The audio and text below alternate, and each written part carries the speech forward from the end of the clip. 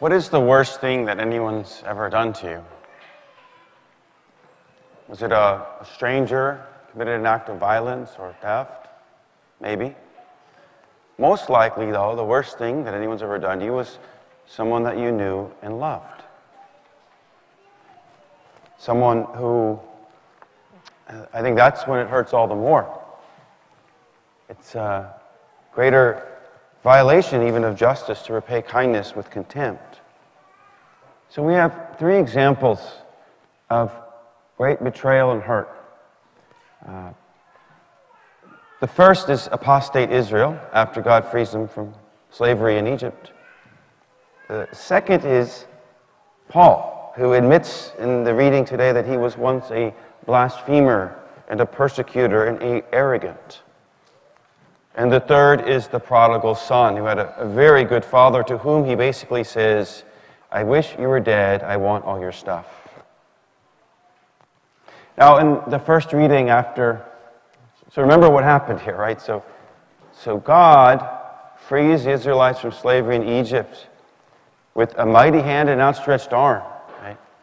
He brought Pharaoh to his knees, one plague after another. He parted the Red Sea, right? And he devoured their enemies in the waters that closed after them.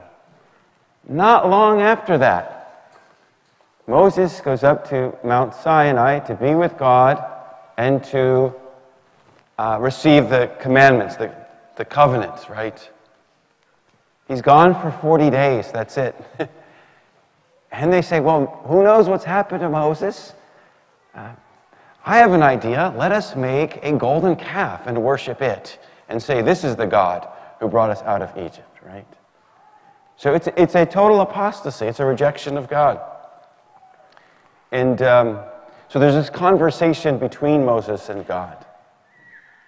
God says, these people, I should just wipe them all out.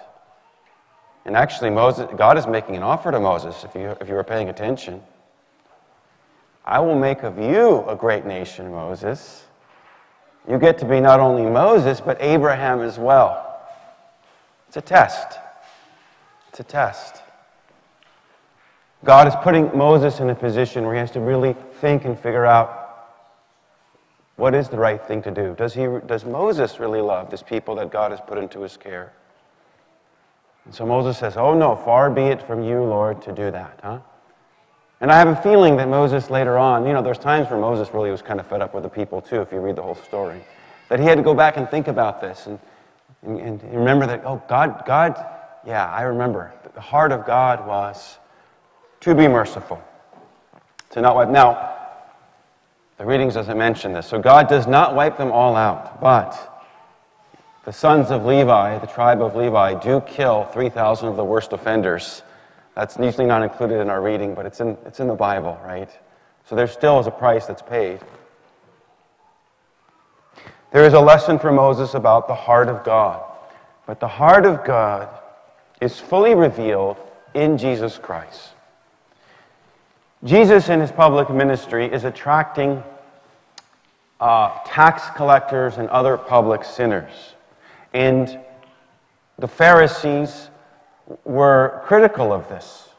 And so this is, in response to their criticism, is when Jesus tells them the parables of the lost coin, the lost sheep, but especially the parable of the lost son, which we call the parable of the prodigal son.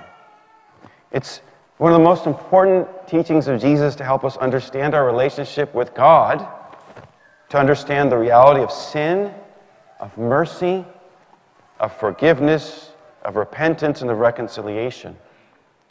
The first thing we need to keep in mind is this: there is no mercy without evil.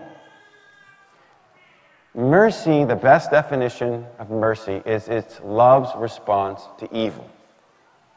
There are two kinds of evil. There's what the theologians call physical evil, which is suffering, and then there is moral evil, or what we consider sin, right? To do something morally wrong. In each case, love's response, right, to physical suffering is right, to feed the hungry, to clothe the naked, those things. Love's response to moral evil is to offer pardon and forgiveness. So we see this beautifully, that while the son is still off a ways, the father sees him, he runs to him, he embraces him, he kisses him, before the son even has a chance to apologize. The father, Jesus tells us, was filled with compassion. And I'm sure many of you parents maybe have experienced something like this. Maybe your teenager got into a car accident because they were driving recklessly. They were doing something that they weren't supposed to do. And so your first concern is, are they okay, right? You go to the hospital, you ask if they're okay, and if they're okay, then you yell at them, right? But it's very, very important that the son returned to the father repentant. Father, I have sinned against heaven and against you. I no longer deserve to be called your son. And this allows for the restoration of the relationship. This allows him to receive the love of the Father. Then he is given a robe and a ring, which are signs of his sonship. Reconciliation requires an admittance of wrongdoing and an intention to do better. To live in harmony with God, we have to be sorry for our sins and try to live according to the truth, God's perfect and holy will, which is what is best for us. For outside of his holy will, we'll be left hungry in a distant land. And I want to talk a little bit about what I see as actually the biggest problem. Most Christians know this story, and even most people who don't consider them Christians know this story. They think of God as merciful, but often now it is a false mercy which is being preached. It is a come as you are and stay as you are. It is an all are welcome without being clear about what exactly the welcome involves. All are welcome to hear the good news of the gospel, to learn of the great gift of salvation. All are welcome to receive that gift in humility and faith, and to live it in the truth. There's a professor of medieval literature named Anthony Esselin, and several years ago, he rewrote the parable of the prodigal son for our times. And in his rewriting, it starts out the same way. The son goes off, he's rejected his father, gotten his money, he's blowing it, famine comes, he's starving. He decides to go back to his father. But he goes back to his father with a couple girlfriends and a party friends that he was with. And he goes to his father and says, "We're going to party here now, Dad. We're going to live the same way we were living in the distant land."